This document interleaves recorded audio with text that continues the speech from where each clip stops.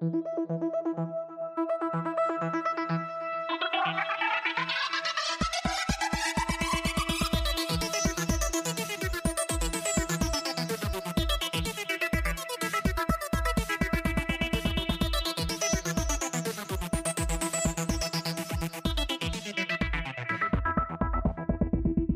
trailers, Batman!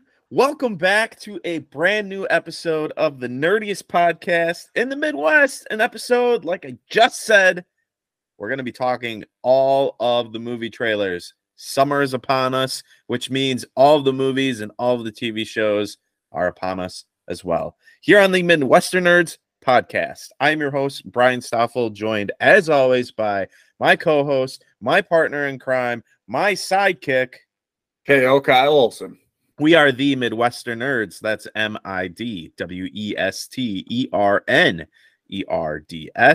You can find us on Instagram and Twitter at MidwesterNerds. We are the MidwesterNerds podcast on Facebook. If you'd like to send us an email, you can send that to MidwesterNerds@gmail.com. You can find and stream and listen to this very podcast on Apple Podcasts, Spotify, and wherever you listen to your podcasts. This week was a crazy week. I feel like we've gone like a month and a half of like no news, no like announcements, no anything. And then all of a sudden this week, every freaking studio was like, hey, we've got 5 or 6 projects. Let's just dump all the information and all the trailers and all that stuff in one week. Some of them, Tuesday was like the biggest day where like fucking 3 trailers came out and more announcements came out and all this stuff. We're going to be talking about all of that. But before we get into all of that stuff, there was a little event that happened last weekend that my sidekick here was very passionate about. And I heard some things about it. And there was some news that came out around that world last weekend too that I kind of want to get Kyle's opinions on. This little event we're talking about is WrestleMania. Kyle, I'm going to turn the reins over to you for a little bit here because this is your wheelhouse. Take it away. Let me paint the picture. We're going to start summer of 2022. Oh, wow. We're going all the way back. Just a little bit. There needs to be a little bit of pretense because of the news that you mentioned. Summer of 2022. WWE has been shit. Vince was still in control. Creative has been bad.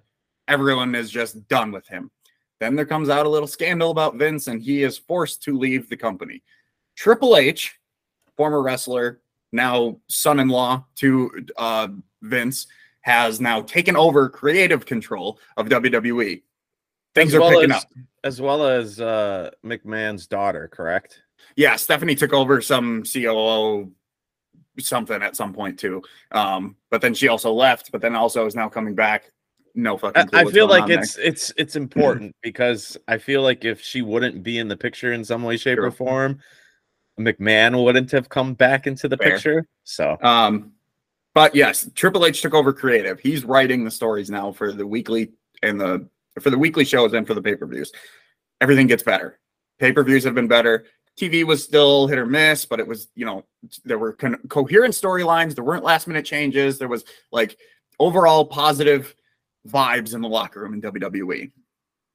I just want to add this is relevant to the things that we talk about here on this podcast, because when it comes to things like the superhero movies and specifically Marvel and now very soon DC, get some creatives that are not only experienced in those fields but are also fans to head these companies and kind of course steer the direction of the stories and the writing and all that, you're going to get some good content. It just makes it's exactly what's happening in DC. We got a new guy taking over the creative, and it feels like we're going to be in a good direction, right? There's good faith in WWE. Fast forward now to WrestleMania. There have been rumors of Vince potentially sneaking his way back into WWE, slightly taking over control. There have been some matches that have been announced that seem more like Vince matches than Triple H matches. And then there's also this looming rumor of a WWE sale that's been the biggest thing. Everyone feels like Vince is almost done with WWE, so that everyone feels like he's going to sell at some point here. But that's okay. It's WrestleMania weekend, April 1st, Saturday. We first start with an NXT show at noon, which was phenomenal. Absolutely all the developmental people are great. They put on good matches, good stories. It was a fun, I think, 3 hours of wrestling on a Saturday afternoon. Fast forward to Saturday night, WrestleMania night 1. What a fun night. We got John Cena wrestling. He's absolutely checked out. He's ready to just go to Hollywood full time. I heard that he turned the reins over to like some new guy. Kind of? Not really. He did it in the most, if you're a wrestling fan and you're listening to this, he did it in the most John Cena way, where he technically put him over because he let the new guy pin him. But it's not like he gave the new guy anything. It was a very short match. He didn't even hit him with his finisher to let him kick out of it or anything like that. It was just very much like a 5-minute match. Nothing. Like, it was not good. So John, I don't know. So John's gonna John. Which makes sense because, like you said, he's fully in the Hollywood world, but he's also smart in the fact that he's pretty big and popping right now, but True. How long is it taking him to get to that point? And how quickly could he go back into irrelevancy where maybe keeping that foot in the WWE wrestling world, True. You know, you got to have a fallback. So listen, he's like doing voiceovers for car commercials. He's got the experience boost. Like, I think Cena's going to be fine, but you do make a good point. There was a really fun tag team match. Trish and Lita came back to wrestle with Becky Lynch in a tag team match. That was super cool. We got legends. We had Rey Mysterio face off with his son, Dominic. What? Awesome. Like, just really fun stuff. Logan Paul had a wrestling match where KSI even appeared at ringside. It was just a fun night of WrestleMania. It ended off with a nice... we also had one of the best women's matches in WWE history. It ended off with Kevin Owens and Sami Zayn beating the Usos for the tag team championships.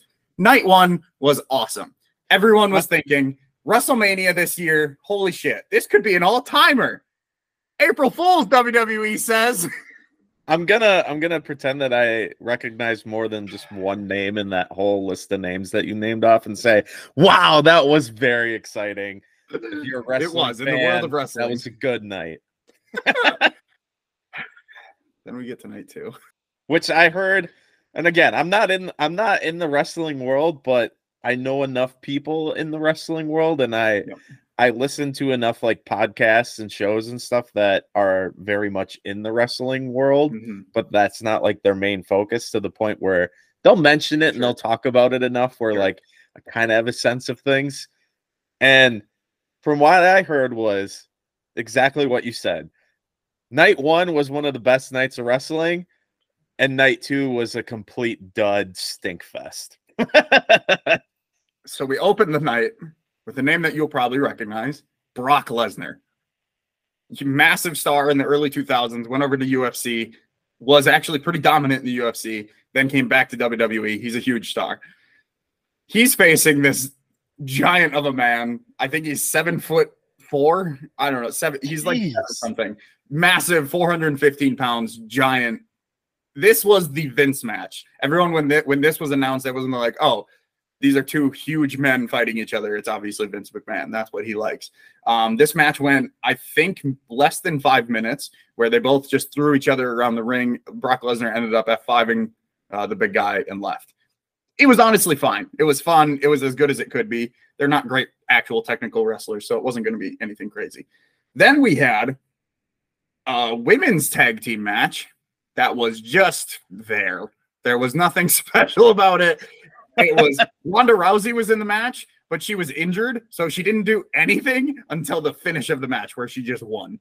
She literally didn't do anything the rest of the match. She came in, put someone in her armbar, they tapped out, she wins and leaves.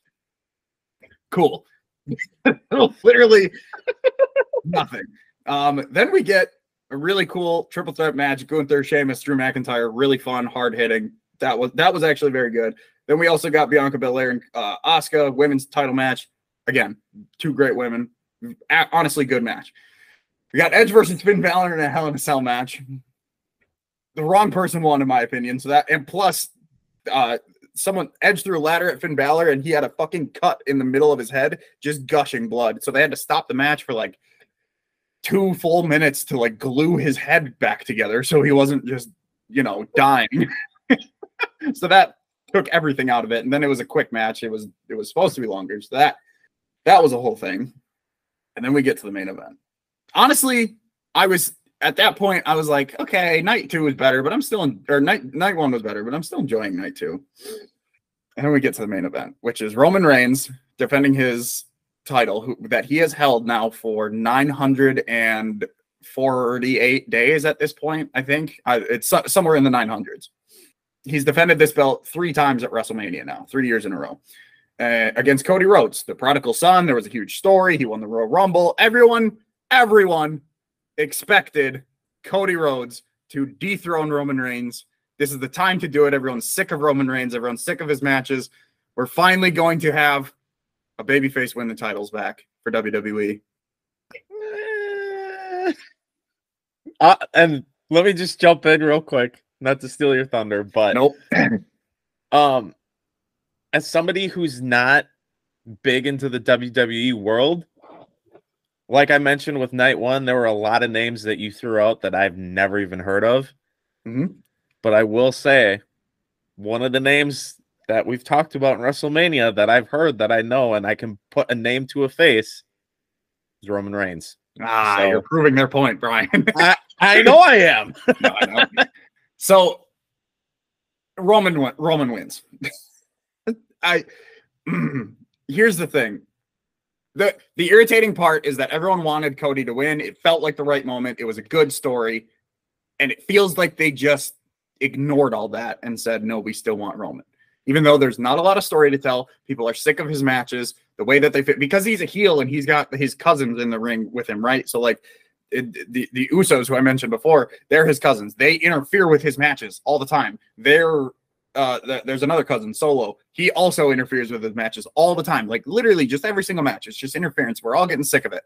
So then in this match, there's like no interference for like most of it. And it was awesome. And then the fucking Usos come down. And then Solo comes in, and Solo cost Cody the match. Like, it's not even Roman winning. It's the other two. It's just infuriating because it's just the same fucking match 12 times a year because there's a pay-per-view every fucking month. So I have no faith in WWE at this point. I don't want to see, I don't know what their story is going to be. This was the story. Cody was supposed to win here. That's what everyone wanted to see. I was genuinely considering starting to watch WWE on a weekly basis again because I was like, I'm excited to see what Cody's going to do with the belts. Roman won. I threw that out the window. Don't care. And now, like you mentioned, the news that broke basically the same night. WWE has been merged, I guess, technically bought by Endeavor, who owns UFC. They're creating a super company of some sort where Ari Gold has already mentioned that he wanted Vince. Vince was about to step away, reportedly, from WWE, but Ari Gold, when he was buying WWE, said, no, Vince, I need you here. So now Vince is back in control. That's how it is because fucking on Raw, everything was changed last minute. There were stupid matches. Like fucking literally Seth Rollins was in the ring during a commercial break about to cut a promo when someone came up and he was like, oh, actually, we're cutting your promo time. Your segment's canceled. He's like, dude, I'm already in the ring. People already saw me come out here on TV. And then TV came back after the commercial and he was just standing in the ring singing with his music. And then it faded away into the next segment. That was for the TV audience. They saw him come out, sing with his music, and then Vince is back. WWE is going to be shit again. And I'll be watching AEW on Wednesdays. That's the moral of the story. They had it. If Cody would have just won, this would have been an all-time WrestleMania. It had its flaws, but it would have been, it was a good overall show. But they fucked it. They just absolutely, it could have worked. They could have still had Roman win if he just won clean. But no, they had to keep doing all of his interference bullshit that we've been sick of for 2 years. And now my cat's screaming in the background. That's all right. My dogs are also My dogs are also screaming in the background, so we just got backup vocals by the pet this week. That's perfect. But that's my WWE rant. The only thing that I'll add is something that I heard on one of my shows that I listened to at work during the week, and it was one of the potential positives that can come out of the WWE merging with the UFC.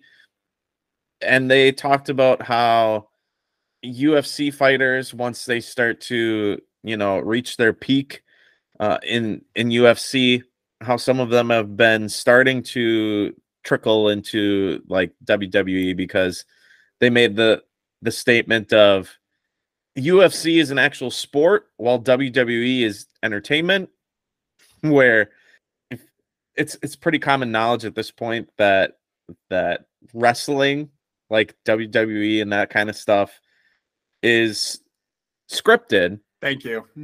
Don't use the F word. It's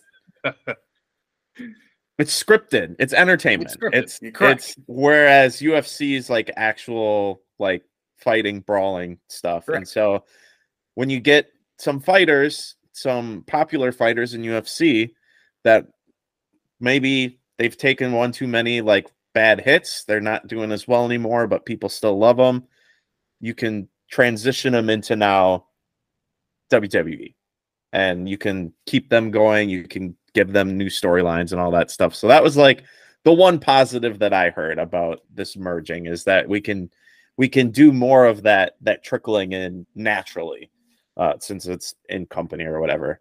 I'll just say that, again, from an outside perspective, Kyle, you said that you're out on WWE. I'd say maybe just wait a year and see what happens, because it sounds like the general consensus is people loved what was going on this past year with Triple H doing the writing, and the storylines and all that stuff has been improving, and that it's been getting back on track and back to a point where back in the good old days where it was great storytelling. And I think the person in charge of like the UFC company that bought WWE maybe was like, Vince, you got to stay here, because ultimately WWE is Vince's baby. Like, if, again, from an outside perspective, you're like, I want the guy who started it all and kept it going for so long, because from my perspective, he knows what he's doing. If I'm putting myself in that guy's chair, if viewership goes down like it was going down for the McMahon era, from what I've heard, it's just like Hollywood. Like, it's a numbers game, and if the numbers prove that, hey, this isn't working, eventually things are going to get fixed or changed to maybe go back into a good direction. So you got the numbers from Triple H, and it sounds like viewership rose throughout that whole year. If they see it decline again, maybe they'll be like, well, we still want you on board, but more as like an exec, and not, we'll take some control away from you, give some of the writing back to what was working before, or maybe you'll get a completely different change up, which could be either better or worse. Yeah, just to wrap up, don't get me wrong, Vince McMahon is a great businessman. There is no denying that. He bought this company from his father for like $1 million. He is now selling it for $9 billion. There's no doubt that he's a great businessman. He's continuously made record-breaking revenue in the WWE every single year. It's impressive. However, I want to cut in real quick too. $9 billion. Let's put that into perspective by saying Disney bought Star Wars for $4 billion. Yeah. So that kind of tells where WWE's at right now. I think it was $9 billion. I'm pretty sure it was close to $9 billion. I heard that number too. Yeah, earlier in the week, and that's what I also heard when they made that comparison too. Of so yes, Vince is a great businessman. Keep him there for the business talks. I love that. Over the past, I could say 5 years, I could say 10 years, viewership has steadily declined. There has been record low viewership almost monthly on Raw and SmackDown, both collectively. Pay-per-views were down, all this crap. They were doing Saudi shows that people, everyone fucking hates those because fuck Saudi. And then all of a sudden Triple H takes over and they start doing record numbers again. They start doing record dates at pay-per-views. WrestleMania, this was like a record-breaking weekend for them as far as revenue. Like, the numbers do show that Triple H is better for business. But Vince is a power-hungry guy. Ari Gold, they've probably been buddies for a while at this point. Yeah, Triple H needs 100. Vince needs to give that shit up. He can stay in for business if he wants, but creative needs to go back to Hunter if they want any chance. Like I said, I'll be watching AEW because that shit's been actually good for the last. I mean, it started in 2019, so it's been good for 4 years. Hey, at least that's the one bright side is you still got AEW. Correct. So just one final period on this. There was a wrestler. He was wrestling in New Japan, whatever. He's like a free agent. He was deciding between WWE and AEW. Like, genuinely, they're like, there was a good chance he was going to either one. This news came out about Vince, and I'm not even kidding you. This past Wednesday, he debuted on AEW, and it was like, I'm here on Wednesdays now. So I just thought that was really funny. He was very heavily rumored to, like, almost basically decided he was going to WWE. Just kidding. No, I'm going to AEW. Fuck that. So wow. If that tells you anything, there's been multiple people in WWE have said their contracts expire this year and they're not re-upping. All right, so there you have it. A much longer WrestleMania discussion than I expected, but that's just how we do it here on the Midwesterners podcast. So buckle up because we've got all of the trailers. We got 6, 7 trailers that came out this week. So we're going to be spending more time on some than others, but buckle up because it's probably going to be a big mammoth of an episode. So let's get started. I got a list, or I got an order here. We're not going to go in release order of what came out first. We're going to go in an order of what I feel like will be the least talked about trailers to the most talked about trailers. So, sure. And I've got them kind of sectioned off too. So we're going to start with Extraction 2. Okay. This trailer came out on Monday. It is the sequel to the Russo brothers Netflix movie starring Chris Hemsworth. I'll be honest, the first movie I wasn't a big fan of. There were some cool action scenes in it, yes, but the movie overall wasn't that great. The story was kind of meh, and the writing just wasn't really there. Great action, meh movie. Spoiler alert for the first movie if you didn't watch it, which Kyle didn't, and I kind of ruined it for him before we started recording when I had him watch this trailer. The trailer ruined it. And the trailer does ruin it too. Actually, it was the teaser trailer that I watched. Spoiler alert for Extraction, the first movie. The main character, played by Chris Hemsworth, you know him as Thor from the Marvel movies, Chris Hemsworth dies at the end of the first movie. The movie ends where he's got an impossible task. He's got to get this person across this bridge, and there's basically an army on this bridge, and the person makes it, but he does not. He's back. He somehow survived getting shot through the neck in the first movie and falling off a bridge. They found him. They make it clear in the trailer, in this new trailer for Extraction 2, that paramedics were able to find them. They were like, you were clinically dead for, I forget the insane number of time. But he's back. He's alive. And this trailer was basically an action scene. It was a scene from the movie, a 2-minute fight scene that it's like a mob scene. He's trying to get this girl somewhere, and he's surrounded by a bunch of people that are just fighting each other, including police. It was a cool action scene. And then they have a clip of him using a minigun to take down a helicopter at the end of the trailer. And that's basically the trailer, and saying that it's coming out on June 19th, I think, which I think is the same day as The Flash. So if once you get done going to the theater to see The Flash, come home and watch Extraction 2. Holy shit. I know. Lots. Like you mentioned, I haven't seen the first one, and this trailer was, again, I mentioned this to you because I watched this right before we started recording. This is not a trailer. They plucked a scene from the movie and said, here's a fight scene. Oh, and here's him shooting down a helicopter. That was the quote-unquote trailer. Oh, and this is the date that you can stream it. Exactly. Sure, the fight scene looked cool. His arm's on fire while he's beating someone up. That's fucking cool. Is that gonna make me want to go, first of all, watch the first one now, and now go see the second one? I'll be honest, probably not. Again, cool trailer. Probably not gonna watch the movie, honestly. All right, moving on. A movie that surprisingly made it into my top 10 most anticipated movies list.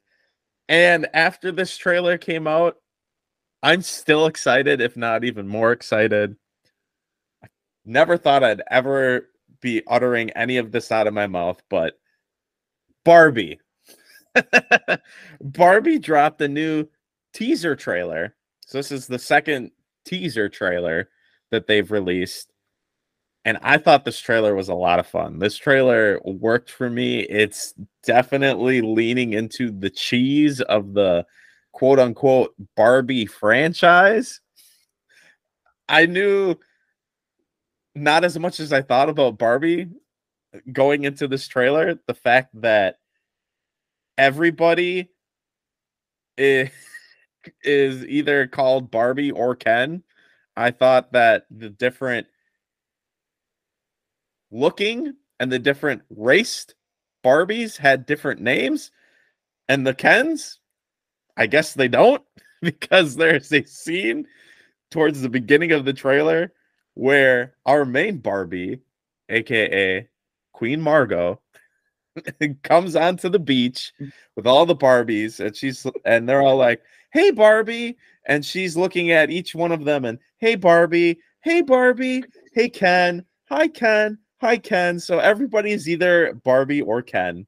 The best part though is Simu Liu as the other Ken, who is obviously going to be like the antagonist, because she waves at Ryan Gosling first, says hi Ken, and then Simu says hi Barbie, and she goes hi Ken, and just fucking Ryan Gosling gives him a death look, like fucking awesome. I love that so much.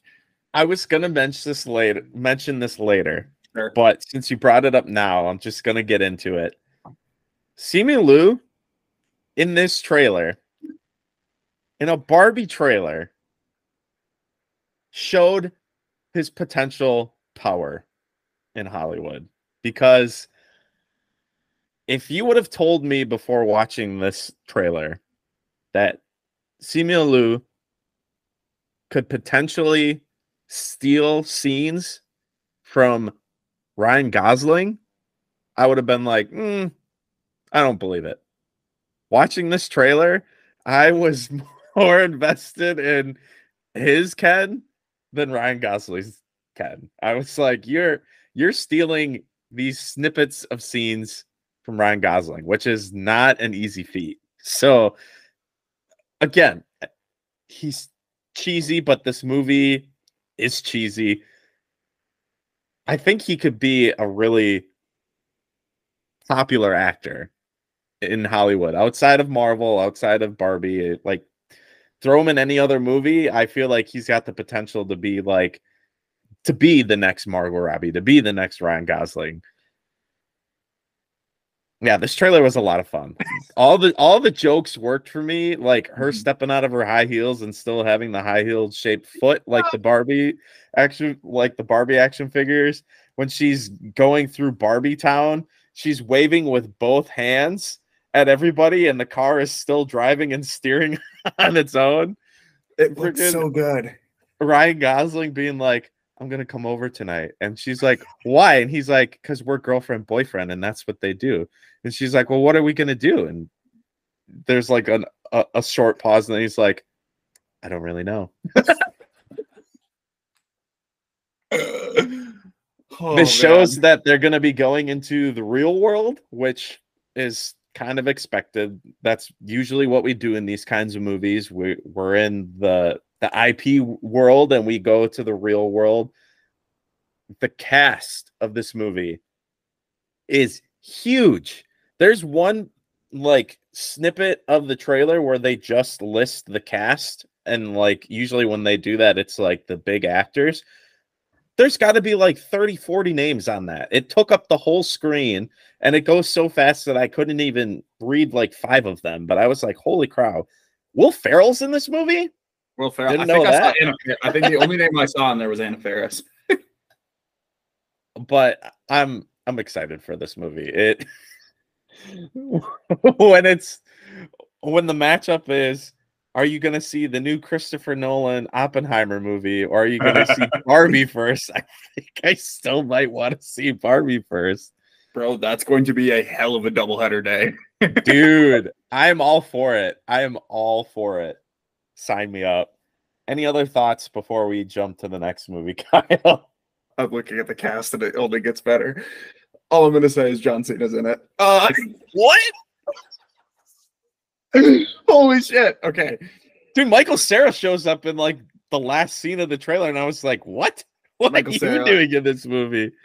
Yeah, Kate McKinnon.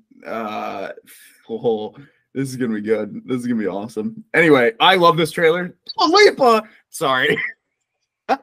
This trailer looks so fun. Like you mentioned, all of the jokes work. There's that kind of final scene towards the end of the trailer where they're talking about I'm gonna beat you. Yeah, like beat you up or something like that. It was obviously supposed to sound like beat you off or something like that. Yeah. Sounds like they're it's just funny. It's just good humor. I can't wait for this. It's a star-studded cast. Yeah, I'm not ashamed at all to say that I'm excited for this fucking Barbie movie. I never would have thought. I remember when this movie was announced, I was like, that sounds stupid. But as soon as they said it was Margot Robbie, I said I was in.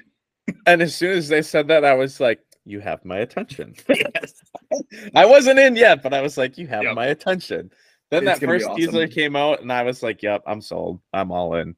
So, Barbie movie, July 21st, same day as Oppenheimer. Which one's going to win the box office that weekend? Bro, it's got to be Barbie, right? It's going to be Barbie. I'm making my prediction now. It's going to be Barbie. I think so, too. Have they announced what this movie's rated, too? Good question. It's got to be PG-13 because we've got some adult humor in here, but you have to have a PG-13 to get that younger audience in it as well. PG or PG-13? I'm going to guess PG-13, though. I would, too. I don't see a rating yet. Because I could not see a rated R Barbie movie. I'm sorry. You're alienating like a big chunk of your potential audience with that. So it's got to be at the very least PG, at the most PG-13. Barbie is set to be PG-13. Okay. Let's move on, because like I said, we've got a lot more trailers and a lot more trailers that have some big discussions. So we're recording on a Friday, which is day 1 of Star Wars Celebration. So there's going to be lots of Star Wars news coming out this weekend. We're going to be talking a lot about Star Wars next week, not just 2 episodes of Mandalorian, but we're also going to tie in all of the big news that comes out this weekend. A lot of it has dropped today. We're going to touch on some of it, and some of it being a couple trailers that came out this morning right before we started recording. One of them, I'm going to start with the one that you're probably the least excited for, and I'm kind of excited for, but I've expressed my little knowledge on it, and that's Indiana Jones. They dropped the full trailer on Friday morning. of this movie. So we got a little bit more of an idea of what this movie is going to be about. We got more action scenes and all that stuff. My main thought on this movie is the de-aging that Disney has shown that they can do with like the Marvel projects and some of the Star Wars stuff. But in all of these trailers that they've released so far, they've shown that we're going to get flashbacks of Indiana Jones back in his prime, of Harrison Ford using de-aging technology. And the clips that we've seen so far, and especially in this trailer, I have been impressed to blown away by the de-aging of Harrison Ford. He looks like 80s Harrison Ford, Indiana Jones in these clips. And it's not like the awkward de-aging that Martin Scorsese used on The Irishman, where Robert De Niro, who's supposed to be playing like a 20-year-old, looks like a 40-year-old using hair dye and moves like an 80-year-old. That isn't the case for this. I've been very impressed by that, and that's like the big standout for me in all these Indiana Jones trailers so far, is just the de-aging technology. The story itself looks like it could be a really good Indiana Jones movie. Again, I've stated that I've only seen bits and pieces of the first movie, and I've seen all of the worst one, Kingdom of the Crystal Skull, the fourth one. And that was so long ago where I barely remember that movie. I like the concept of Indiana Jones.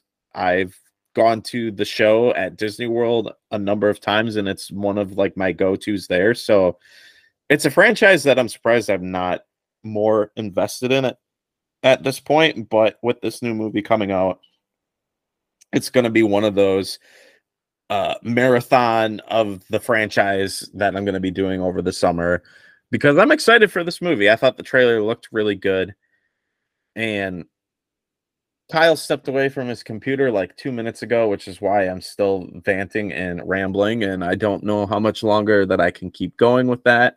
So I apologize to you listeners who just have to listen to nonsense talk from me as I try to vamp and stretch this out as long as I can until Kyle comes back to his computer, back to his apologies. The morning coffee hit a little bit quicker than I anticipated. All right. Thoughts on Indiana Jones trailer? No, I don't mean that. I've never seen an Indiana Jones movie. I'll raise my hand and put that up there. It's one of the few classics that one of the many classic movies that I've never seen, that people always give me you've never seen this movie? Yes, I haven't seen the movie because I grew up watching just fucking animated Disney movies. It looks good. It looks cool. I like I can't say that I like the story because the story sounds pretty basic.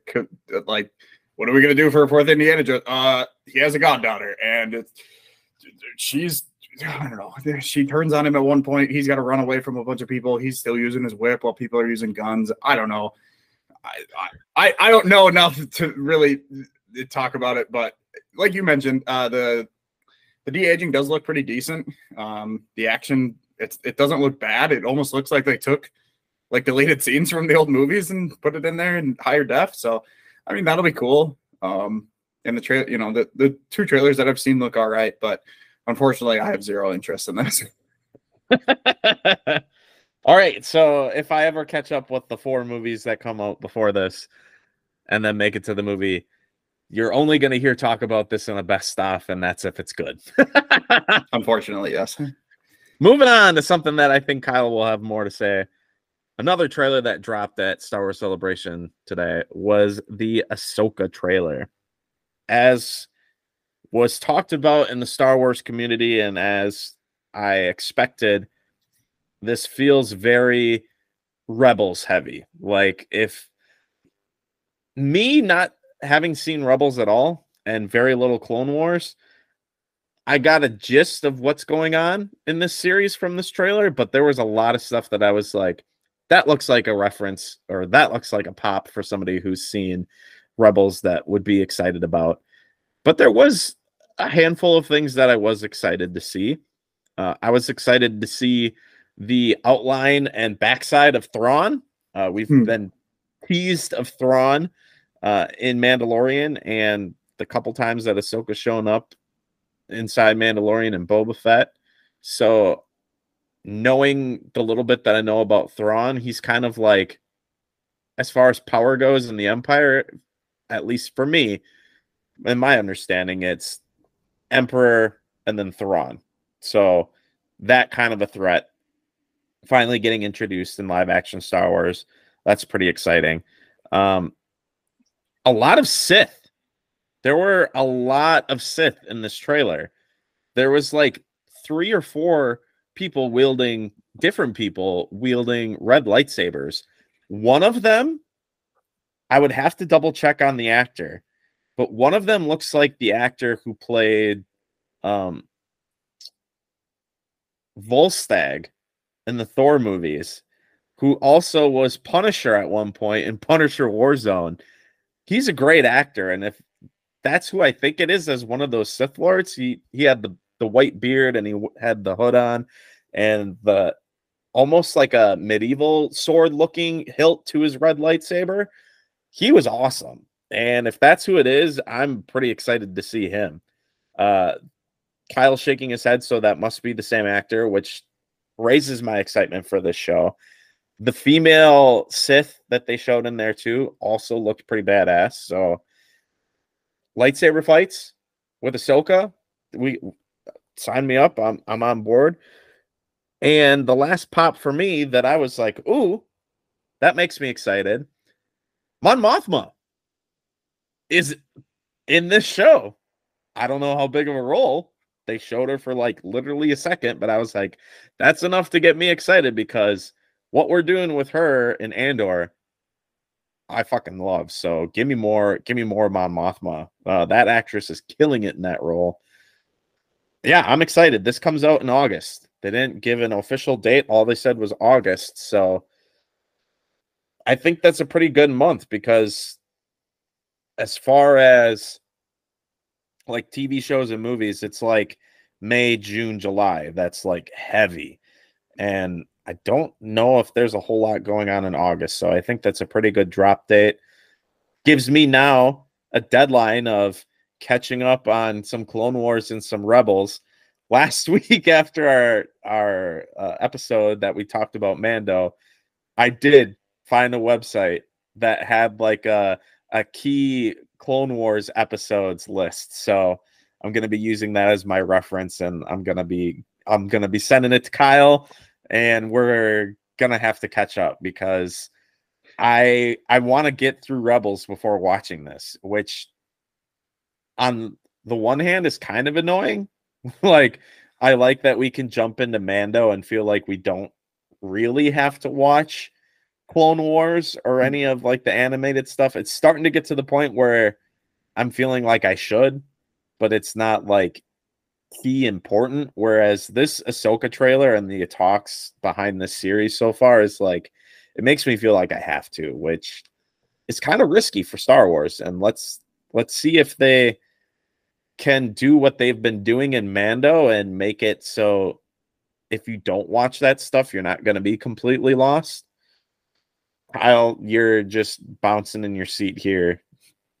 Thoughts on the Ahsoka trailer? Is this how new Marvel fans feel? Ooh, do they feel like they need to go back and watch it? I don't care. I'm going to go back and watch everything because I love it. I'm not going to complain about more content.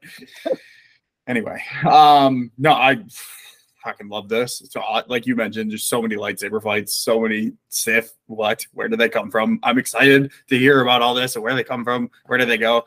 Cotton Eye Joe. Yeah, Rosario. I still think Rosario Dawson casts as Ahsoka as like one of the best. I think it's just so perfect. Yes.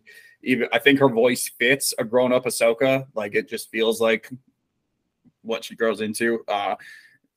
Yeah, like you mentioned, like it feels Rebel heavy. There was already confirmed a few characters from Rebels that were going to be making an appearance. We got some of them in this trailer.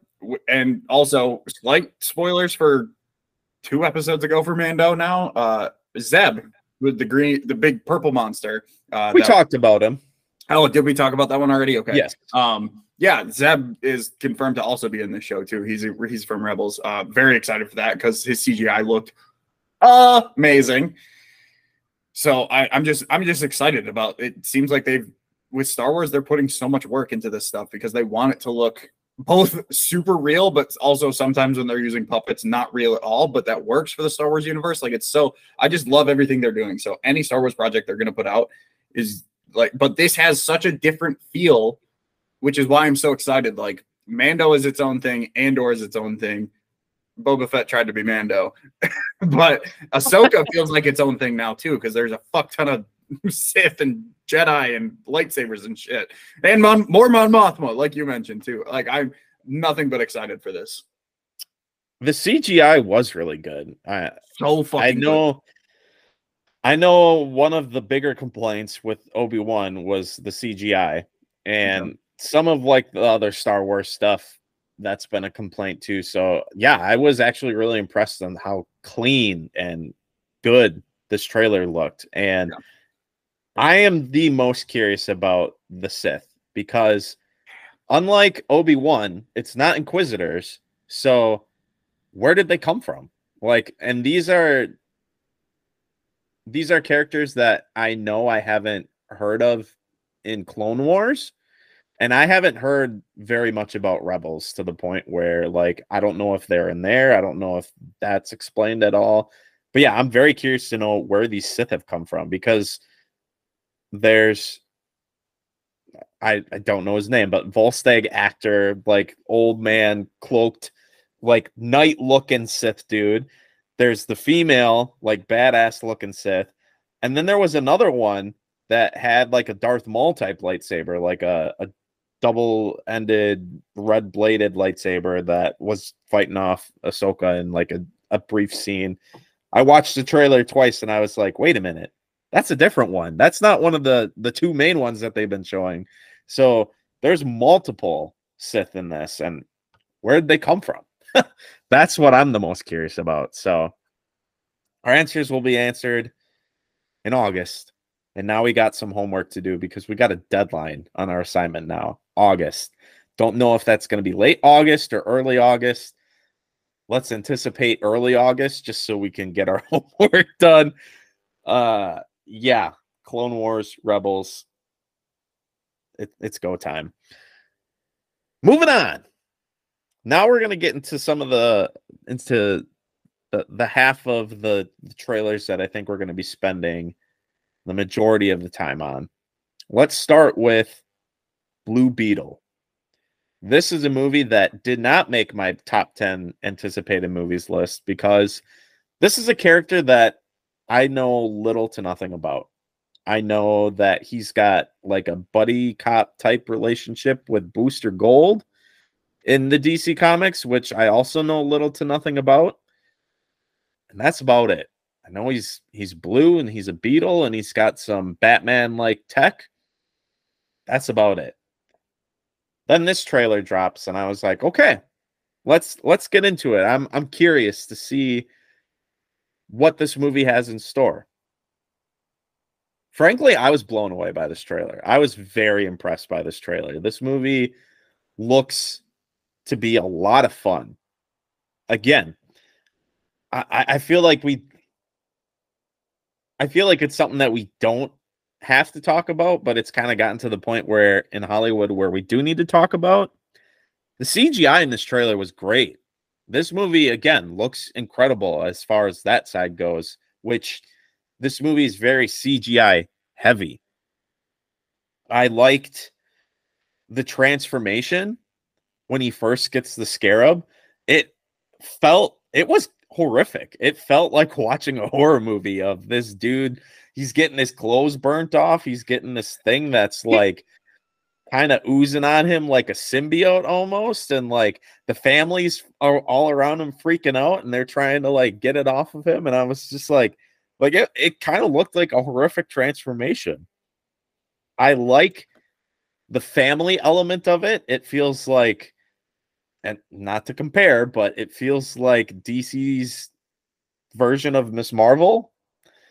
But I like that the family knows right away, right off the bat, that this dude, our son, our nephew, our grandson, our cousin, he's got some superpowers now. He's got this thing that has superpowers. George Lopez is one of the family members, which was a pop for me because I grew up watching George Lopez sitcom show.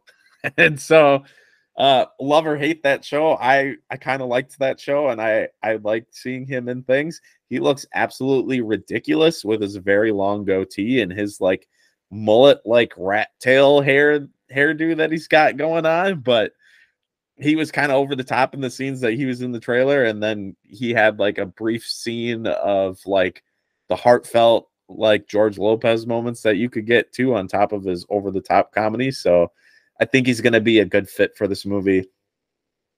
I liked the line in the movie that said sometimes the suit does what you want it to and sometimes it doesn't. I think that's going to be a big theme and plot point of this movie. And I liked the Final Fantasy reference at the end when he gets the giant cloud sword and he's doing like the move that looks like it's from Cloud's character in the video game. So it's a mix between Iron Man and Green Lantern, which okay, I'm interested. Sign me up. Point being, I was impressed by this trailer because this movie was supposed to be a straight to HBO Max movie when it was first being made and it was first announced. And then Warner Brothers gets their new CEO and David Zaslav, and he saw this movie as like, no, this needs to be a theatrical release. And watching this first trailer, I would agree. Now, based off of Black Adam and Shazam Fury of the Gods box office, don't know how well this movie's going to do, especially since, again, comic book fans like me, I don't know who Blue Beetle is. And if I don't, the general audience has never even heard of this fucking guy. Are they going to go out and watch this movie? The fact that it's a Latino family and a Latino hero, I'm hoping that demographic crowds into the movie theaters for this movie because they have little to no representation in Hollywood at this point. So you're going to give them a superhero movie. Hopefully that brings that audience in. Hopefully the word of mouth does better than Shazam Fury of the Gods did for that movie, because this character has a potential of making his way into James Gunn's DCU, depending on how well this movie does. I've talked a lot. Kyle, give us your thoughts for Blue Beetle. Yeah, this also didn't make my top 10 either. I knew the character from Injustice, and that's it. And so, like, nothing about origin or who he was or what anything. I get it through this trailer. I honestly think they did a really good job of just kind of a quick summation of the character and then what the movie's going to be. I thought this trailer was extremely effective in that. Like, it made me interested in seeing the movie. Am I necessarily going to buy tickets opening day? Not yet, but maybe. Like, if they continue to wow me with the trailers, I might. Especially, I mean, I know James Gunn is now in the position where he needs to hype up all these movies, but he did in his little like press conference thing that he was doing when he was talking about his projects. He did address the earlier stuff. He did hype up Shazam, so maybe he's just hyping up because it's his job now. But he did say he really enjoyed Blue Beetle. So Shazam was a good movie. I enjoyed that movie. I thought it was a lot of fun. All right. Unfortunately, nobody gave a shit. Well, yeah, I'll watch it when it's available at home. I'm hoping that it gets more of an audience when it's put on HBO Max. I'm hoping that streaming helps the movie out a little bit more than the theatrical run did, because there was a potential before it epically bombed in the box office for Shazam to make its way also into the DCU. Those chances are slimmer now to none than they were before. This movie's got to do great in order to to do that, I feel like. And I think it's got the potential if it ends up being a good movie and the word of mouth works for it and people actually go out and see it. It does come out in August, which we just talked about with Ahsoka being not a whole lot's going on in August. So hopefully that helps this movie out. Time will tell, but I went from not caring about this movie to now probably going opening weekend to see it. Like this trailer worked for me in a lot of ways, and it's got me excited for the movie. No, same here. It rose my interest. Like you said, I wasn't really intrigued by this at all. It was another DC movie, but my interest is more than it was before this trailer came out. I do disagree, however, with you saying that this movie needs to do good in the box office for Blue Beetle. I think there's a good to fair chance that James Gunn is just going to use the character if he wants to or not. Doesn't matter. Like same as Shazam, honestly. If he wants to use the character and he has a story for the character, not saying that Shazam's going to get a third movie or Blue Beetle's going to get a sequel. If he wants to use them in a different movie or in a different story or in a team-up movie, I think he's going to use them. I think it's just that plain and simple. I think there's a good chance that Blue Beetle can earn a sequel and earn a place in a bigger role in these movies if it does well. But I don't think it's necessarily. I think James Gunn is just, this is my plan. If I'm going to use the characters that I want to use, it doesn't really matter what's happened before. I think he's going to start looking at results, maybe with Flash, but probably after Flash and Blue Beetle, when his movies start coming out, that's when he'll start looking at how these characters are doing. I'm going to adjust my statement slightly and say this iteration of Blue Beetle, because from the knowledge that I have about Blue Beetle, the one that tags along with Booster Gold is the one before this one, which is where a lot of people, when this movie was announced, were confused because they thought that and he's not the first one, he's the second one. So this Blue Beetle in this movie is technically like the third Blue Beetle in the comics. Weird. So people thought that the second one would be the one that would get the movie first so that he could then team up with Booster Gold. So I'll adjust my statement saying this iteration, meaning if this iteration of Blue Beetle does bad, I can see James Gunn being like, well, we tried, or rather the previous heads tried, it didn't work out. So now I'm going to take the Blue Beetle that people know to be with Booster Gold, since we have that show coming out, and that's going to be our DCU Booster Gold or Blue Beetle. So I'll adjust by saying this iteration depends on the box office, because I think you could also, if this one does well, you could have two Blue Beetles. You could have this younger one. You could have the older one that then teams up with Booster Gold while this one does his own thing. This one could maybe be part of the Elseworlds. Yeah, probably. And the other one be as a part of the DCU. It's kind of all up in the air at this point. Only time will tell. But I'm actually excited for Blue Beetle. So let's move on. We're gonna go into the Marvel world. Let's start with Secret Invasion. This trailer was awesome. Yeah. This trailer is everything that I want for this show. It's badass. We got super spy espionage. I love that it's Nick Fury, Maria Hill, that it's Everett Ross from the Black Panther movies. We got some Don Cheadle in here, probably doing a cameo type like he did in Falcon and Winter Soldier. Although, no, the first teaser trailer, he had like a scene with him and like a group of like government people that looked like they were about to attack some people or do something. So he's probably got a more significant role than I feel like at this point. There's a scroll at the end that's got like, I'm just gonna call it viney arms going out that I've never seen Skrulls do before, other than the Super Skrull, which in the comics, he could adapt multiple power sets from heroes and oftentimes would have the abilities of the Fantastic Four because he was like a big Fantastic Four villain. So the viney armed Skrull, I was like, is this nods at a Super Skrull? Is this Oh no.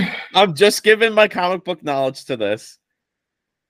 The thing that makes sense to me, but I don't want it to be the case, but I feel like this trailer set it up for, is this is Nick Fury's last adventure. Because the trailer ends with Samuel Jackson's Nick Fury saying, "Time for one last fight." Yeah. Which I love Samuel Jackson. I love him as Nick Fury. But let's be honest. What has Nick Fury really done in the last how many years? And surprisingly, because he does not look it, Samuel Jackson is over 70 years old. Like, how much longer is he going to want to do movies like this? What? Yes. Holy shit. He was on Jimmy Kimmel a while ago. I want to say almost a year ago already. And he was celebrating his 70th birthday. Bro, he turned 75 in December. What, 75? No. Yeah, he was born in 1948. Check my math on that, but that's 75, right? Hang on. No, really? December 21st, 1948, IMDb. Google says that he's 74. Correct. So turning 75 this year. Yeah. He looks 50. Yeah. That's insane. Good for him. Yeah. Anyway. No shit. So again, how long is he going to want to be doing these like high action movies? So this could be the last time we see Nick Fury. But if this is the way to send him off into the sunset, like, sign me up for it. I'm here for it. Yeah. June 21st, they officially announced the date. Kyle, give me your thoughts. This looked awesome. This spy espionage. You know, we're not going to know who is who with the Skrulls. Like, this is exactly what I wanted out of this trailer. This is exactly, I think, what everyone wanted and what we were expecting. I think this is going to be so cool. I wouldn't be surprised now that you're throwing that at me. I wouldn't be surprised if we almost get like an heir to the Shield, but they're not Shield anymore. Whatever, you know, like the next Nick Fury. I don't know who it's going to be, but I don't know if they'd go with Maria Hill, maybe. But I wouldn't be surprised if we get that next head of whatever. I don't know. I still think for this show to be as impactful as it can be, we need a reveal of someone who has been a Skrull this entire time. Nick Fury's too obvious. I don't like that. We've already kind of done that where we know he's been elsewhere. He was a Skrull in Far From Home, blah, blah, blah. And I think the best candidate for that is Rhodey. I was just thinking that same thing. And I know people have been saying this since the minute he was confirmed for the show, but it's such a good meta joke with him being recast in the second Iron Man, that's why he looks different. Like somehow the Skrull, I don't know, you know what I mean? Like there's something good there. But just, I don't know, there needs to be this guy that we've seen since day one has not been who he says he is. And that can plant seeds of doubt for the rest of, I don't know how long they're going to tell the Skrull story. It's going to go past Secret Invasion, in my opinion. But there needs to be something big like that. Like, holy fuck, Rhodey's not a real person. Rhodey's been a Skrull since day one, or they killed the original Rhodey, and he has been like in the U.S. military and government and the Avengers since day one. Like, that's a massive thing, and I think needs to happen. I don't want to put too much pressure on the show because I think I'm going to enjoy this no matter what. Like I said, spy, espionage, that kind of shit. That's going to be super cool within the world of Marvel too. However, I do think something like that needs to happen for this show to have any relevancy.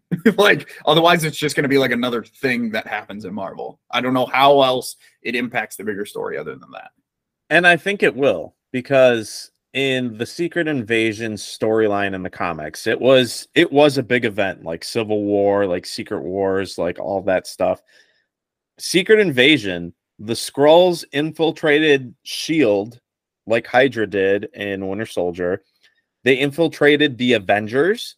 They infiltrated Sword, which is like the galactic shield, like we saw already established in WandaVision. Yep. They infiltrated the Fantastic Four. They infiltrated everybody. Like, it was a huge event, to the point where, kind of spoilers for the comics, but I don't think it's going to be that big. It could affect the MCU, I guess. They infiltrated everybody to the point where who came to save the day in the comics and ultimately take over S.H.I.E.L.D. and the Avengers, but Norman Osborn and the Thunderbolts. Whoa! Oh, that could be the Thunder. That could be the. This could be the setup to the Thunderbolts. Yeah. Whoa.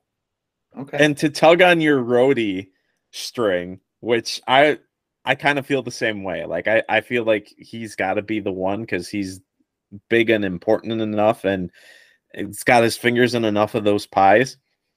But then I had a most like absurd thought, which it's not going to be the case, but live with me in this thought and in this world for a second.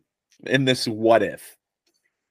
What if Don Cheadle was like, yo, Kevin, I've appreciated you let me play in this world, but I'm starting to see my end go. Like, I'm ready to be done.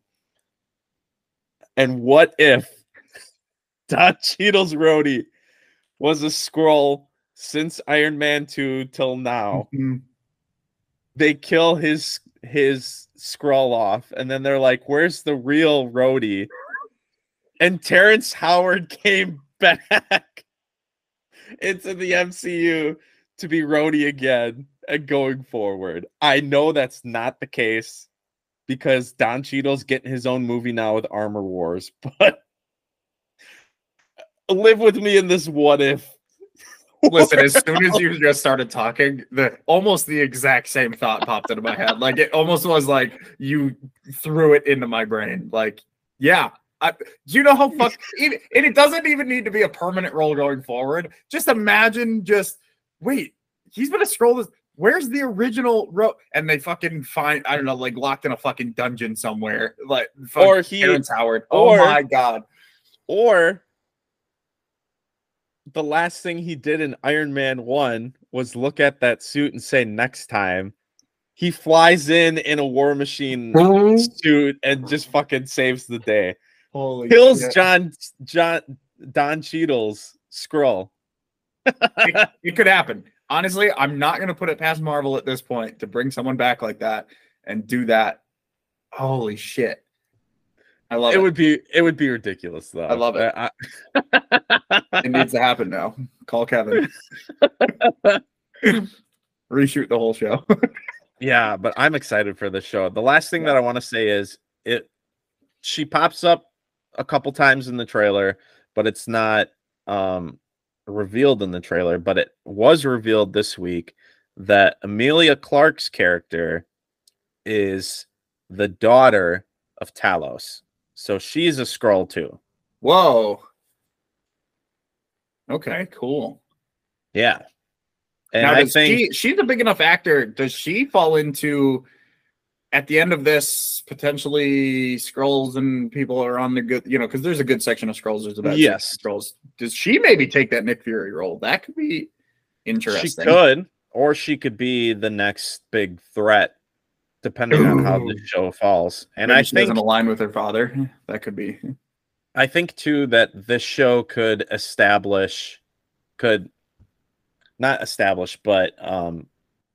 solidify Sword's presence and establishing Sword as the new Shield type organization, working both galactic and also kind of keeping an eye on Earth.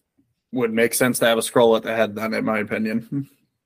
So yeah, I've been excited for the show since it was announced, but like the more they show of it, the more I'm like, I just want it right now.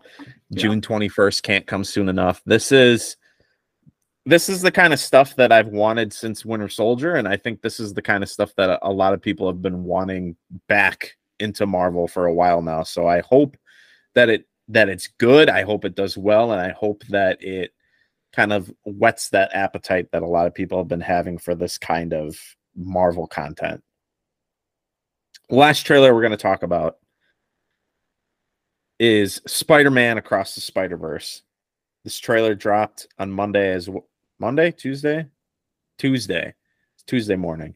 It dropped earlier this week, and holy shit, there's a lot to break down with this trailer. This is the one I think we're going to spend the most time on. This trailer, I was excited for this movie before. This movie, I need to go back and check. Did this movie make my top 10 anticipated? I don't think it did. Oh, how did it not? I think I remember us talking about this. Spoiler alert. It did at number 5. This was my number 2. This was my number 5, which at this point,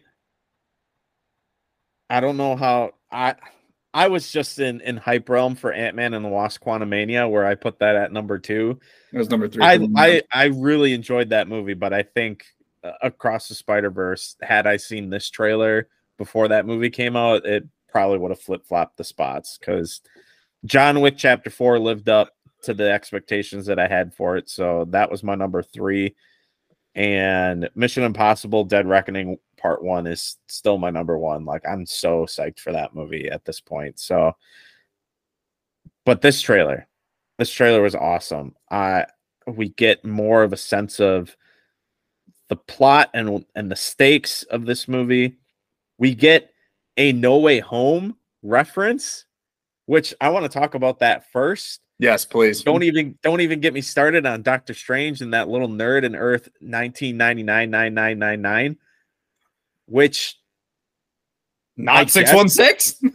That was my thought. That was my thought. Like so in my head right away, it's like Into the Spider-Verse and Sony feel more connected to the comics, where actual comic Spider-Man live, right? Where it's like, so Tom Holland and his Spider-Man need not to be 616, because I don't know if there is an established 616 Spider-Man yet, like the comic 616 Spider-Man in this universe, but like it almost feels like this needs to be 999, whatever. I don't know. That was my rationale. Like this is way more connected to the comics. But then if we're establishing the MCU into this Spider-Verse, again, it is 9999 to some people, but some people, the 616 has only popped up twice, and it was why am I forgetting her name now? It was in Doctor Strange, right? Multiverse of Madness. They said we assigned yours 616, and the other time is Loki on the ribbon. It says Earth 616 for his Loki, for his life happening. Oh, okay. I missed that detail. Yes. So again, it's like certain entities dub it 616. Apparently now they're saying it. I don't know, man, but it is a direct reference to the movie. So it's interesting. And my headcanon behind it was maybe it's just like there's the multiverse, but then there's also the Spider-Verse. So maybe that's that world's destination code as far as the Spider-Verse goes. Because I know the comics, I've got the giant fucking tomb of the Spider-Verse comics, but I haven't read through them yet. So I don't know. And the pop that I've heard from the other comic book fans is that's, like you said, that's comic book reference. Yes. The other interesting thing is I didn't watch this version, but I heard that the international trailer for this movie starts off with the spider logos of Tobey Maguire, Andrew Garfield, and Tom Holland with dialogue from each of their movies before it jumps into Miles and his dialogue. So a lot of people are like, are we going to get those three in this movie? Are we going to get those three in the next movie? I would love to see, and I don't know how they would do this, but I would love to see those three in the movie, but live action. Ooh. Like, I don't want to see them animated. I don't want to see their characters animated. I want to see, like, with all of the crazy animation styles that's going on in this movie and in the next movie too, because remember, this is, even though they're different titles, it's a part 1 and part 2. Yep. I would love to see them in the movie, but live action. Kind of like a Who Framed Roger Rabbit, but instead of like the cartoons being in the real world, I want to see the real people in the cartoon world. Be kind of fucking cool. As their own style. Like, that is their established style, is the live action looks. If anyone can do it, it's Into the Spider-Verse. Yes. So if they are in these movies, which I hope we see them, I want to see them live action. I don't want to see them in their own animation style. I want to see them in their already established style being live action. Well, that's the thing. Because again, the animation style for all of these Spider-Men have been lifted straight from their comics. So if we're now in a world where the comics and the MCU live in the exact same world, in the same multiverse, you almost have to. You have to have them like those three are canon as three-dimensional flesh and blood. It's so weird to describe in this context, but like, yeah, you would almost have to see them in real life and not animated. I'm so intrigued about it. Like, there's just so many questions just from that one line. I love it. Yeah, so I'm not gonna go like beat for beat, point for point in this trailer like I usually do. Yeah, I'm gonna bring up the things that stuck out to me. Please. We get Peter B. Parker.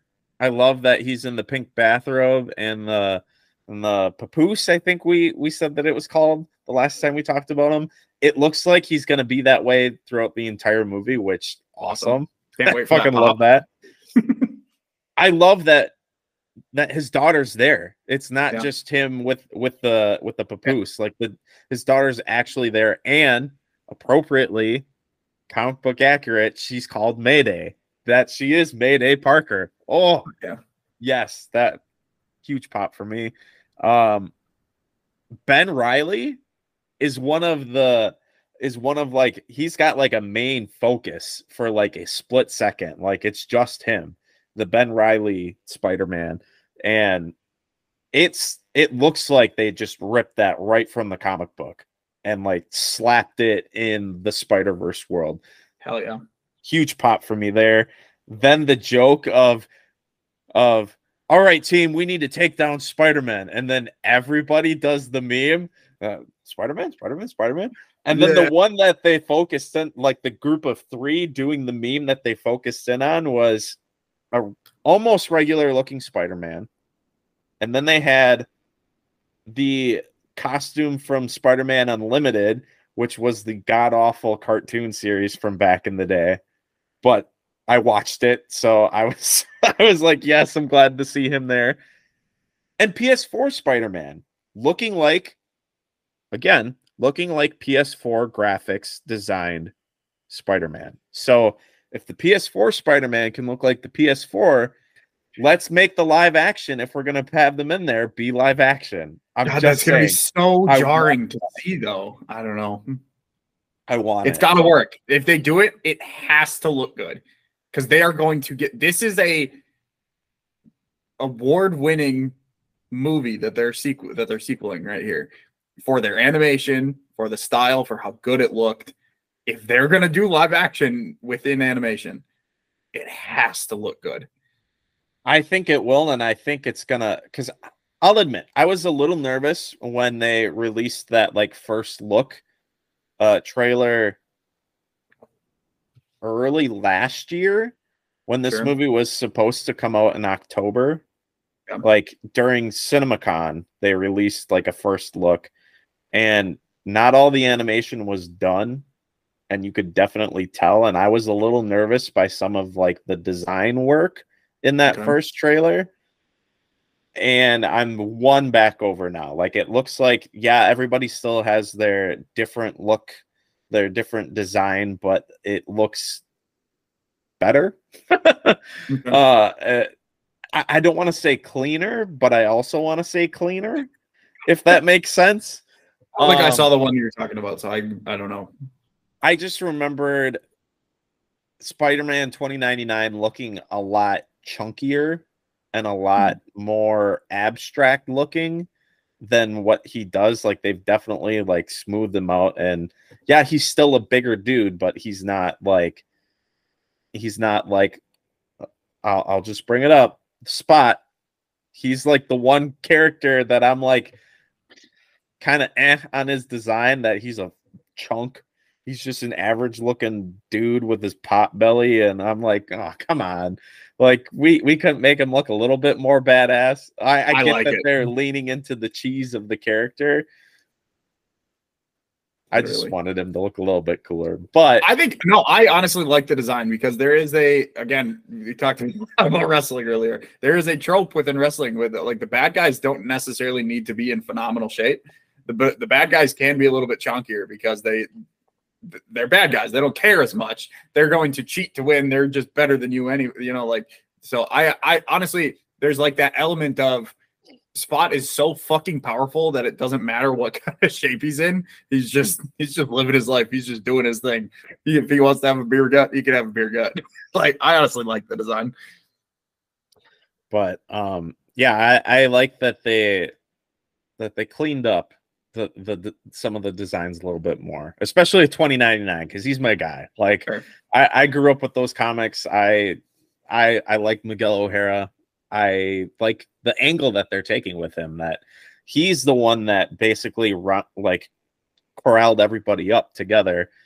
And I like the moral dilemma that's going to be pitting Miles against everybody, and the fact that, and just the way that they laid this trailer out, to me, it looks like he's either got to let his dad die, or he can't be Spider-Man hanging around with these Spider-Men. And because he's like, why can't I do both? And they're like, that's not how Spider-Man is. Like, Uncle Ben had to die for us to be the Spider-Man that we need to be. I just remembered the last shot. It's the one Spider-Man in therapy. And he goes, and he's just laying there. Let me guess, Uncle Ben died.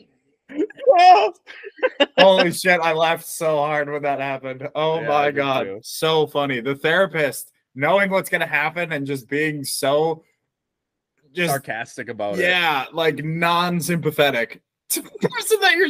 Oh, so funny. And let me guess, he died. So and then everybody busts through the room, and then that's how the trailer ends. This movie's going to be phenomenal. It just built on top of the laughter that I was already having from the meme, exemplified with everybody being like, Spider-Man. Good comedy. There's a lot of good comedy in this, but it looks like it's also going to be incredibly deep and serious too. Yeah, there were a couple of those beats when like we were getting into the main plot of things that I was like, ugh, is this just gonna like rip my heart out and just like squeeze it in front of my face? I think it's going to, but this movie is definitely like towards the top of my anticipated list for the rest of the year. It was in number 5 spot earlier, but it's definitely moved up for me because I can't wait for this movie. June 2nd cannot come soon enough. Any other thoughts that you want to give about this trailer before we move on? I don't believe so. No, the Earth 616 versus 19999 thing was the big thing I wanted to talk about, because honestly, big ripple effects, however that's going to work. Yeah. All right. before we can wrap this up, we got to jump into one of our favorite segments that we do every week, the best stuff recommendations of the week. Kyle, you told me before we started recording that you don't have one, but you do have one. And I'm just going to segue it over to you by saying Guardians 3. Yeah, go watch the best MCU movie ever, Guardians 2. Yeah, no, honestly, with Guardians coming up soon, everyone needs to go watch those first two Guardians movies if you somehow haven't. Like, they're just so good. Just the connection with the family. James Gunn secretly put in a hidden meaning between the three movies, and no one has figured it out yet. He has confirmed that on Twitter multiple times. People keep guessing. People have gotten close, but no one has fully figured it out. And I don't know if we're going to get like a straight answer in this movie. I think we'll get like pieces of the puzzle in this third movie and someone will figure it out. But like, there's just so much. I just love James Gunn and his brain, and he put together two phenomenal movies that got me into the MCU. So yes, absolutely. Go watch those. You picked up a different ball other than the one that I was throwing to you. So I'll just say, Guardians 3 tickets went on sale this past week.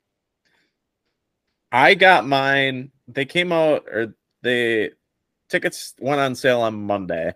Mm-hmm. I bought mine Monday around noon, and I have no idea what time they dropped, but I don't feel like very many people knew that the tickets were coming out, because by noon, there were only 2 other seats that were bought before mine. So I had free reign of my theater. The only reason I knew tickets were on sale was because you told me. And then like Monday night and Tuesday, I started seeing advertisements on social media about it. But other than that, I didn't know about it. I didn't know about it ahead of time. That's for damn sure. Yeah, I saw the advertisements on social media on Sunday night, which is how I knew. But I was like, ooh, good. Tickets go on sale. Now I know I can go out and buy those, because that movie's less than a month away at this point. Yes. So it's coming real quick. And on top of that, James Gunn announced the soundtrack track list that came out. Yes. He dropped the track list. In every article that I read it on, they had a link to a Spotify playlist. The playlist is over 4 hours long, so not every single one of those songs is on the track list for the movie. The first 17 tracks in that playlist are the tracks of the movie, and I went through and I listened to some of them, and a lot of the later ones are from the other two movies. Gotcha. Okay, that would make like sense. Most starting with "Come and Get Your Love." I only know that because I have the other two playlists saved on my phone, so I can tell which songs are downloaded. All right. So a lot of them are popping up here. Yeah, most of them are from the other two movies. And then we get into like actual soundtracks from the like the cinema. Gotcha. But a lot of the songs made sense to me. The ones that I went through and listened to so far. There are some where I was like, I get the theme here, but this is a weird random song. But it's gonna be great. I am getting hyped for this movie by the day. Guardians 3. Get your tickets now. Check out the soundtrack on Spotify. That was supposed to be Kyle's best stuff, but his was go and watch Guardians 1 and 2, which you should. Yeah. I need to go back and watch those movies again before I watch part 3. And I also plan to rewatch the Christmas special before that too, which is gonna make my girlfriend go, really?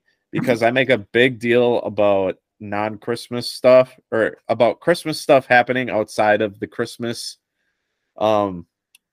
the Christmas season, the Christmas time. I usually have my usual exception is Christmas episodes when I'm binging through a series. So if I'm going back and I'm watching a series and there's a Christmas episode, yes, I'll watch it because it's part of my binge. But if you're singing Santa Claus is coming to town and it's April, I'm like, no, there's 8 more months before he's coming to town. Shut the fuck up. um, which is something that I told her earlier in the week when she was singing that song. And Christmas movies I don't watch outside of Christmas, but I'll watch the Christmas special before Guardians 3 because they'll tie into the story. So my best stuff of the week, I'm going to do two. I thought about doing two last week, and I decided to only do one. I wanted to do one for sure this week, but there's something else that I felt like I needed to talk about, so that's why we're having two. So the need to talk about best stuff for this week is Dungeons and Dragons: Honor Amongst Thieves. A lot of people saw it last weekend when it came out. It was the #1 movie in the world. I was one of those people. I went to it on Saturday. I will straight up say I am not a D&D player. I know little to nothing about D&D. So any other franchise movie, that would be a little bit alarming going into it, not knowing a whole lot about it, because a lot of these movies nowadays, as much as we like to not think so, you kind of have to have some background knowledge if you want to know what's going on. That is not the case with Dungeons and Dragons: Honor Amongst Thieves. This was just a fun fantasy movie. I was in a packed theater when I went on Saturday, and there were so many times throughout the movie where something was happening or something was said that completely went over my head, but the whole crowd was just livid, going wild, going nuts in a good way. And just popping over what was said or a reference that was made or something that was happening that was similar to the games. There is a reference to the Dungeons and Dragons animated series. I won't say what it was, but there's a reference to the old 80s animated Dungeons and Dragons cartoon series that I actually did know and I picked up on, and I was like, "Ooh, that was fun." But this whole movie is just fun. The cast is phenomenal. It's hilarious. This movie is absolutely hilarious. And it's not like forced in jokes. It feels organic. We're following this ragtag group of characters, which, to the little bit of knowledge that I have, they're not like the heavy hitters in D&D. They're kind of like the underdogs, and they very much are the underdogs throughout this whole movie. There's a cameo that if you blink, you're going to miss it. But I was like, what is this actor doing in this movie in this role? But I loved it. Kyle's muted and he's talking at me and I don't know what he's saying. I'm glad I didn't just pull up the cast like I was about to. Yeah, don't do that, because there's an actor that shows up that I'm like, what are you doing in this role? I love it, but what the hell? It's a lot of fun. I want to see this movie with my sidekick over here, my co-host, because he does play D&D. And I feel like this movie would be fun to see with a D&Der, because they're gonna be able to elbow me constantly throughout the movie and be like, oh, they mentioned this and this is that, and oh, there's a reference to this and that's this over here, and oh my gosh, I can't believe that this is going on because this is what happens in D&D. But it was a lot of fun. It was a great fantasy movie. I had a lot of fun. I'm not gonna give away spoilers, but I will say my favorite scene happens in a graveyard. That's all I'm gonna say. That's all I'm gonna say. My favorite scene happens in a graveyard. It was absolute. I was nonstop laughing throughout the whole scene. It was so great. Sounds amazing. I absolutely cannot wait to go see this. Yes, I am a massive D&D player. I have my dice right next to me. We will watch it together once it comes out VOD. I'm excited. I am absolutely excited because it was a great movie. I love Chris Pine. He's not in enough things. Everything that he's in, he kills it in. So, he was great. Michelle Rodriguez is great. Justice Smith is the wizard on their team. I've hated him in almost every movie that I've seen. He's always like his character. I don't know if it's character choice or just the way that it's written or like how he decides to do it, but I'm always extremely annoyed by every single character he plays in almost every movie. I really liked him in this movie. He worked for me. He wasn't obnoxious over the top like he can be. Jurassic World. Yeah, I thought he was great. And the girl from It was a shapeshifter type character. She was really cool too. So fucking and Hugh Grant is in this movie too, which it's like, what? Hugh Grant? Not the kind of movie I'd expect you to be in, but he was great too. So yeah, all great cast. Oh, the girl from never mind. I heard It, and for some reason my mind went to the fucking Addams Family, and then I was thinking Wednesday. Wow, I don't know how that happened. Yeah, I know what you mean. I know what you mean. So that's my first best off. My second best off is something that I have best offed in the past, and I'll probably best off again in the future. I'm just going to keep best offing it because it's so great. It's one of my favorite games, Unmatched. I know I've best offed it before.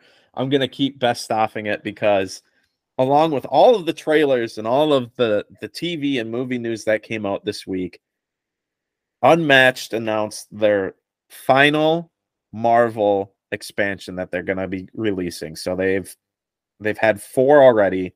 There's going to be 5 of them.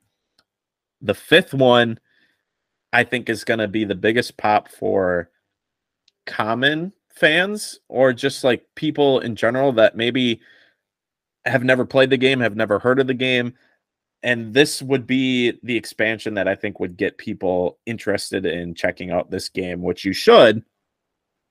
The expansion is called Brains and Brawn.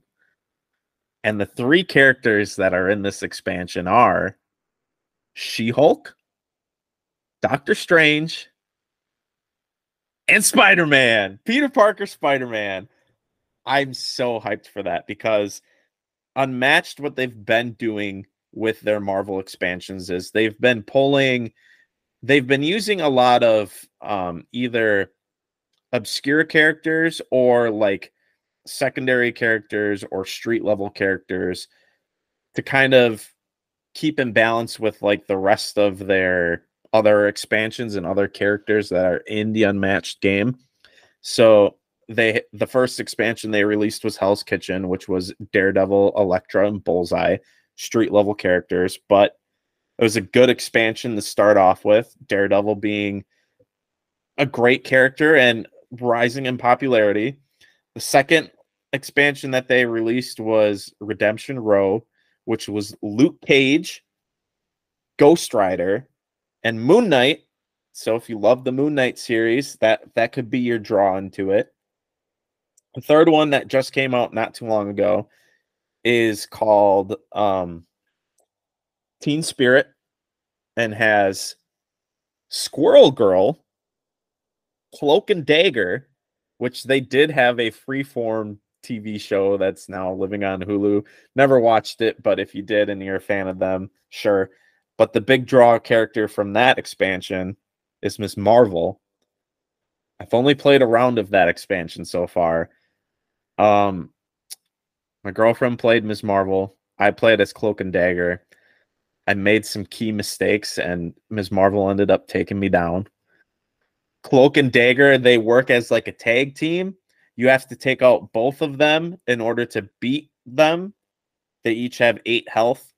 They have abilities where if you do something with Cloak, it'll help Dagger and vice versa. They have a couple cards where you can, let's say Cloak has taken a lot of damage and Dagger has more health.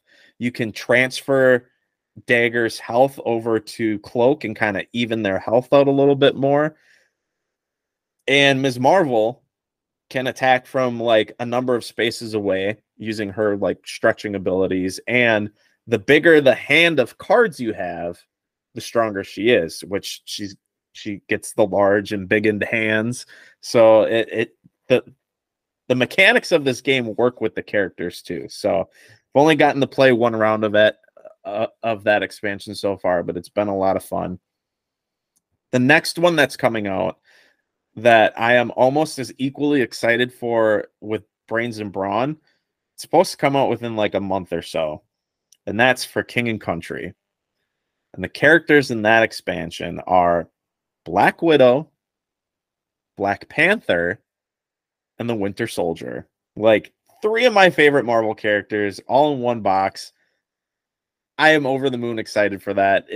I want it now, and I just keep like looking for updates of when it's going to drop because pre-orders are already up for it.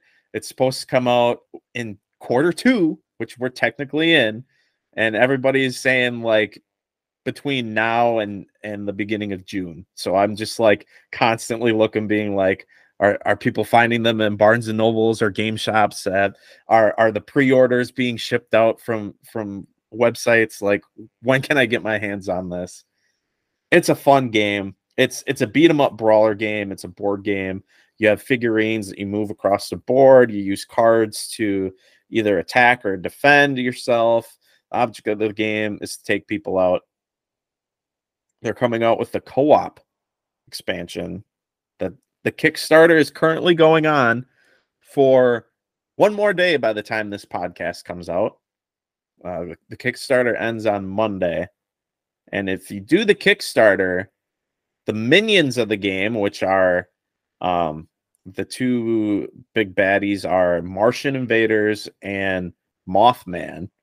If you do the Kickstarter, you get figurines of the little henchmen. So you get the little alien figurines, and for Mothman, you get these moth-looking bugs with skulls on their backs, and you get those miniatures. If you don't do the Kickstarter, you can still get the game when it comes out in stores, but instead of the figurines, you get little tokens for the minions, which isn't as fun in my opinion. So I went in on the Kickstarter, but I'm excited to do co-op with this game of working together as a team to take down the Martians, to take down Mothman, and each of them have like henchmen too, like the Jersey Devil or the Queen Ant, or there's a frog thing, the Blob.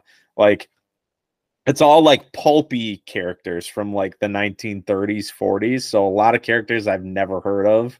And then like the urban legends, like against the urban legends, like, Martian invaders and Mothman and Jersey Devil and shit like that. So I'm excited. Unmatched. I love this board game. I want more people to discover it. You got the Marvel expansions, which is a fun way to kind of ease your way into the game. They also have Jurassic Park expansions. They have a Buffy the Vampire Slayer expansion. They're getting into more IP, which is smart because that's the only way that this game is really going to grow to a general audience, is to get things that people are familiar with, other than like literary characters and public domain characters. Like, people have heard of King Arthur and Sherlock Holmes, but are they going to buy a board game off of those unless they're huge fans of them? Probably not. But are people going to buy a Marvel game that you can have Spider-Man and Doctor Strange and She-Hulk fight off against each other? Absolutely. So they need to go into more of those routes, which they are. But long story short, Unmatched. It's a fun board game. It's a fairly easy board game to get into. It's a lot of fun. Kyle, you played this board game with me last year on my birthday, so you've had some experience with it. Any thoughts on Unmatched before we wrap this episode up? You're on mute again. Strongly recommend. All the expansions are super cool. So yeah, you're like they obviously they found something that works, and it doesn't always have to be superheroes. There's a lot of cool expansions. Like you said, once you get into the game, there's just a lot of cool characters of like recognizable names that all just make the game endlessly fun.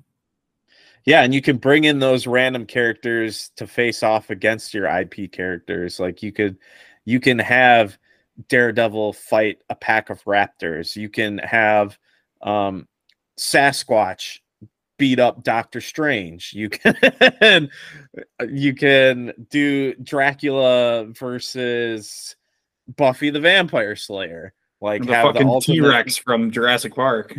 Yes. And Ian Malcolm from Jurassic Park the guy from the meme with the shirt open and his bloody leg.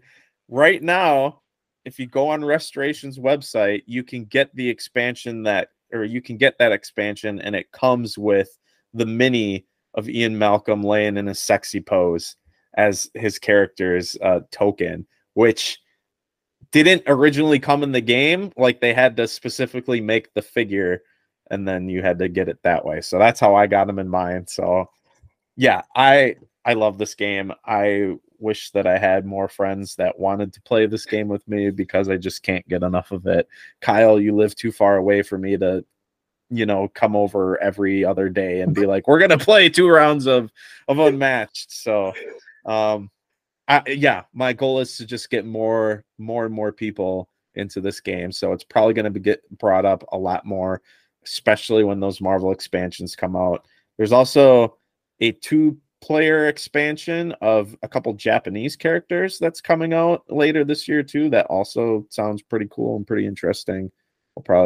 I've gotten my hands on almost every expansion so far, except for Bruce Lee, because they no longer have the license for it, so they no longer print that expansion.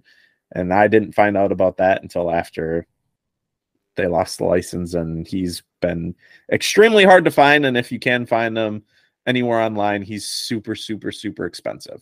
So that's my long tangent rant. Best stuff on Unmatched. If you want to check the game out more, if you want me to go into more detail about it other than there's these expansions and they're cool, reach out to us. Let us know. I'd be more than happy to talk Unmatched with any of you guys.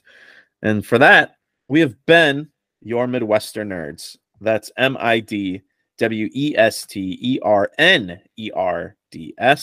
You can find us on Instagram and Twitter at Midwestern Nerds. We are the Midwestern Nerds podcast on Facebook. If you'd like to send us an email, you can send that to midwesternerds@gmail.com. You can find and stream and listen to this podcast on Apple Podcasts, Spotify, and wherever you listen to your podcasts. Please remember to rate and review, share, and subscribe. Be kind, please rewind. All of these things help this podcast to continue to improve and grow and be the Midwestern Nerds podcast that you, the listener, want to listen to. Next week, we are going all in on Star Wars. We're going to be talking a couple episodes of Mandalorian. We're going to be talking about all the big news coming out of Star Wars Celebration, all of that and more on next week's episode of the Midwestern Nerds. For your Midwestern Nerds this week, I've been Brian Stoffel. And I've been Kyle Olson. And whether it's beer, brats, comics, or the coming of the heat wave that is the summer, keep it nerdy.